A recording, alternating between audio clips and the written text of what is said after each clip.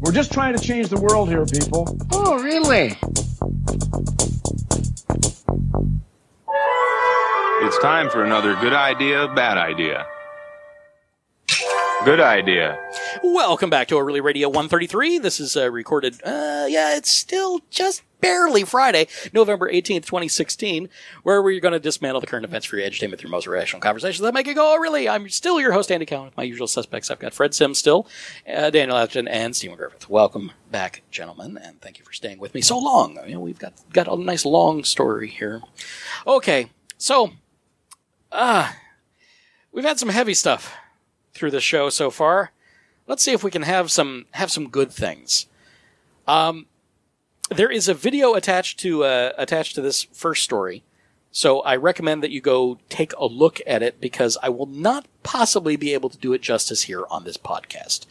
The Scottish Opera had a very special premiere over the last weekend, and is the first dementia-friendly opera performance in the United Kingdom.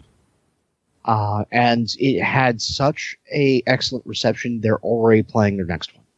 Essentially, what they did was they had a narrator that helped the audience through. They also left the house lights up, and they did not prevent anyone from talking to each other. In fact, it was encouraged. So, very difficult for actors on stage. It's a very different kind of atmosphere, more like dinner theater where people are clattering, things around. But for people that can't necessarily focus on even who they are or who the person next to them is, this would be a very special kind of performance where somebody is there to tell you what's going on stage. And that may engage you more in the action. And then if you're still not understanding, you are free to communicate with someone next to you in an open and friendly environment. So it's really nice to see something like this happen in the world, where we can outreach and bring the arts to a more accessible level for people that are really, really suffering. And I'm not sure, in the face of dementia, I'm not sure who's suffering more, the person with the dementia or the caretaker. They're both suffering, it's just degrees. Yeah. And when you think about the very currently underutilized technique for people suffering dementia, which is music seems to have a tie that snaps them out of the cage they're trapped in their minds. There are studies. I watched a documentary in one of the classes I take for school. I wish I could remember the name of it. I'll have to go back through my notes and find it. But there are studies in which a guy went around to various nursing homes and places of the like with personal iPods. And essentially he, through working up little personality profiles with whatever family he could contact, with whatever the home had, and with whatever conversation he could get out of the patient, he would add their music to these iPods and then give them to them so that they could listen to these songs and these tunes and these melodies that would take them back to a time where their brain wasn't in the shape that it is now. And the way that some of these people, even with dementia, would kind of light up and just start remembering and recall the things that have eluded them for years possibly at this point. And to be able to give them that in a public setting, not locked away in a nursing home or, even worse, where no one comes to see them and they have no one. Like, that's really the big thing here, is that, nobody would think that this is a treatment. It's like, oh, this is really cool because of what you're doing for these people, but this is a treatment. Mm-hmm. And I think that's kind of amazing. It's remarkable. Again, we've talked before about end-of-life care. Palliative care. On the show. Mm-hmm. We and quality of life has been something that we've constantly talked about in the show. And this is both. This right here is something that I think is easily embraced No one should be against this, and can be adopted. Yeah. Easily by the arts community.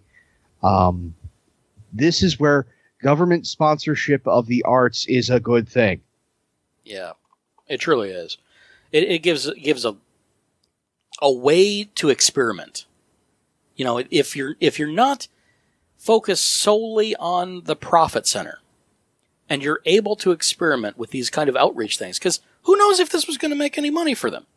It might not make any money anyway, but it's something that is really useful for the community. Huge. It's a public good. Yes. That kind of thing, that is what governments are really good at doing. They can fund these things that are good for the people, even if they're not profitable. Government shouldn't be a business. No. It really shouldn't be a business. Because then the government is there only to make money off of us. I don't want Walmart figuring out my healthcare. No. You know, that I don't want that. So, hopefully, I think this would be really popular in big retirement centers, like Florida, for instance. Life's end zone. Yeah. Where so many people come to die. Yeah. So hopefully we'll see this expand. I think that would be really a fantastic thing. Now, on to another foreign country. Canada, up in Ontario. Oh, yeah. Are we back to the universal basic income again? Yes. Speaking of quality of life. Yeah, it does. Go ahead. Ontario has decided that it needs to dip its toes into universal basic income. They are giving it a shot. They are going to try and implement a 3-year study to really get the numbers and be a case that they can share with Canada as a whole. See if this is something that's truly viable, especially considering that in the minds of many within their current government, that their current welfare systems are degrading. And that is something that a lot of people in the current government cannot stand. And this may be an alternative. So the article is out on Futurism, and what I like about Futurism is they have this little in brief section right at the top.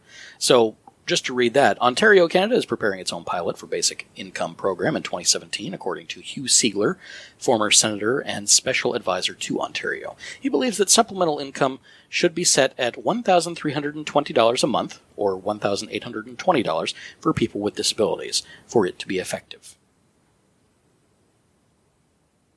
That's not a whole lot, obviously. Supplemental income. But it is supplemental, yeah. We do have programs like that here in the United States. It would be Social Supplement Income, SSI. You probably know somebody that has been on it at some point in your life. Though they may not say anything about it, of course, because it's, that's their own private business. But you do have to qualify for that. So there would be people that would probably qualify for these programs more so than not. Did it say that in here? You've already read through it, so I don't want to double up on it. They want to get data and see if the supplemental income is effective at all. Does it need to be higher? Does it need to be lower? Mm-hmm. It's a place where they can actually start building policy. But they need the data. Everybody's talked. People have talked at length. Hell, I've talked at length on this show about universal basic income. But until it's implemented and you are actually getting numbers, until you experiment and record the data, it's all talk and you're not going to be able to do anything. So this is going to be a 3-year test pilot program. Yeah. And it's, again, targeted at those that are already in need. Okay. And it's trying to see how to automate the system, how to get this in place. If you're going to actually implement it, what's the best way? How much money is needed? Yeah. How much money is going to be needed to raise to implement?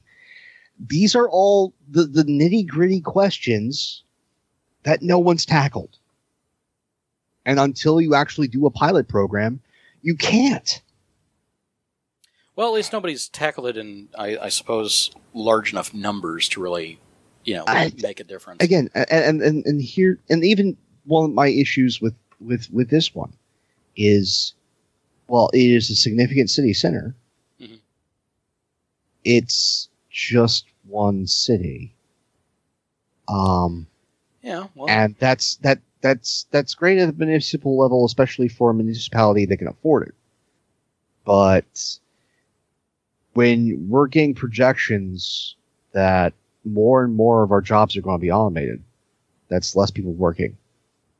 Yeah, but it's such a big undertaking, to try and do an all or nothing kind of thing. I'm not saying all or nothing. I'm saying it needs to. But you have to have public buy-in, though. Let's get this case study from a municipality. But Yeah. I think the next step is, if this is something that people are going to pursue, we need to take it the next step. It needs to be at a county level. And then, down to county. Okay. It's incremental study. Right. Okay, so if this pilot program actually, there is some fruit from it, universal basic income is something that we want to pursue, we need to take the next step. County. Okay. Let's get numbers from that. I would like a test period longer than 3 years at a county level. I would like a test period of 6. That's going to get you more data. That's going to get you things where you're going to have to flex and find new solutions because you're handling that many more people. Yeah. And it's going to give you better data points. It's going to be a bigger sample size. Yeah. I mean, it very much depends on just, again, one of our slogans, follow the money. Where is that money coming from? Because typically on a city level, there are some city taxes, that they can levy fees and things like that. I'm not sure if Ontario is one of them. Here, where is that money coming from? It's coming from the taxpayer at some point, but how is that then being collected and then redistributed? That's always the question in my mind. But one of the things that I can say as a possibility, one of the things that I voted on in this election cycle was at a city level, where they had a tax that was used specifically for their schools. It was a sales tax on all goods. Mm-hmm. Like one of those half cent sales tax things? Yeah. That went to schools. And I'm going, okay, you want to test and champion universal basic income. Hi. Levy a small municipal sales tax. You can raise monies for this, especially since they're not being overly ambitious with the amount per individual per month. This is not a full supplement. This is, in addition to what you're already getting. Well, just to be clear, this amount of money is our minimum wage. Yeah. So what they consider to be a supplemental income, we consider to be, this is what you live on. The bare ass minimum. This is to supplement what they're already making. This is to supplement what's already going in. And see, with this, okay, how does this affect your quality of life? That's always going to be a big question. That was a question when we went over this stuff from our European basis for this. Mm-hmm. Okay, quality of life. All right. How did this affect your free time? Okay. Yeah. How did this affect your work? Also, I want to get numbers since this is a 3-year study. For those that are working and are getting this, are they more productive because they feel more secure? How is this affecting their health? Are they healthier because they are feeling more secure in their income? Because we know that just stresses in our lives cause us to get sick. Oh yeah. So Oh yeah. are they healthier? Well, they live in Canada, so yes, they're healthier. But all that data, I want as many data points pulled from this as possible, as well as ideas for implementing it at their current scale. It would also be interesting to see, okay, well, how you implement this smaller or more importantly, larger scale implementation. And one of the questions that is brought up, automation. Mm-hmm. How do you make this easily accessible? How can you do this on industrial scales? These are all questions that need to be asked. But sounds like a big the fact that this is moving forward is a great thing. Yeah, more data points. I can't disagree with more data points. And, if it works, then woo! Otherwise, we learn from it, and then maybe we can try again. Apparently, there are links within this article to Finland and Utrecht in the Netherlands. There's one in Kenya that doesn't have a link, somewhere in India, and also a place in Switzerland that have all tried the universal basic income. Apparently, Finland... Or it was raised. Like Switzerland, they voted against it. It was something that was they were going to do a test run, and then they, at the last second, voted it out. Yeah.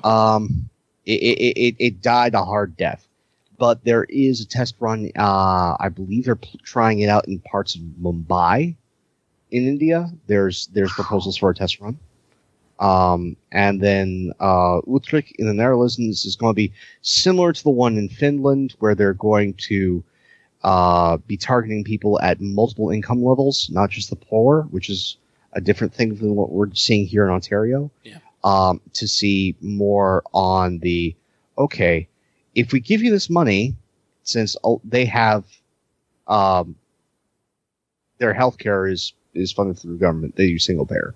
Are you taxing health services as much? That was one of the questions that they wanted to find out. If we do this and you can, because one of the things that they did with the Finland one that they're going to try with the Netherlands is, okay, so you are somebody who works multiple jobs. Mm-hmm. We're going to put you in this study. We would like you, as part of this study, to quit one of the part-time jobs. Oh, and then examine quality of life. Examine quality of life. Examine how they're taxing health services and other systems. And see if the government finds a savings. That would be wonderful if they did.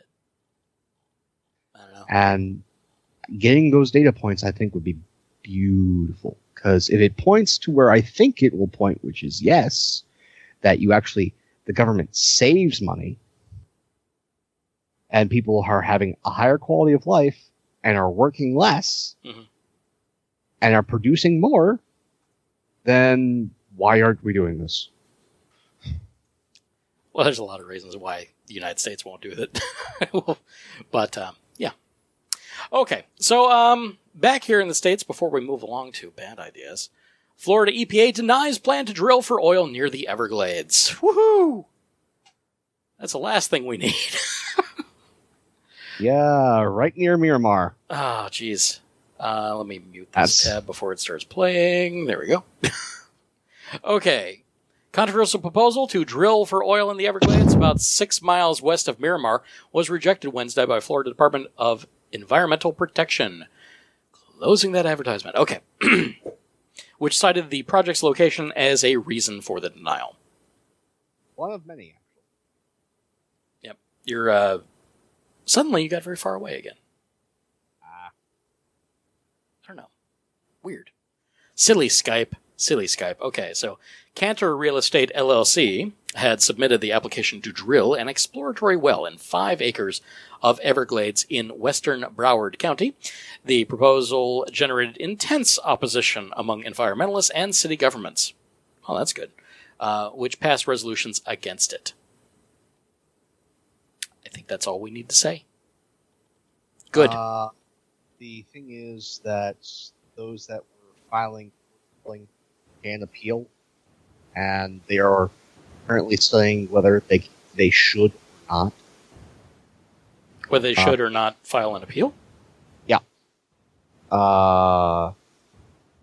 Yes. Let's see here. It's the thing. The applicant failed to show enough oil was there to justify the project at that location, which was the primary reason filing was denied. Your audio is breaking up. I'm having to pot you up, a lot, and we're getting a lot of noise on the line. So let's move along from this one, and we'll go on to bad ideas. And in between, maybe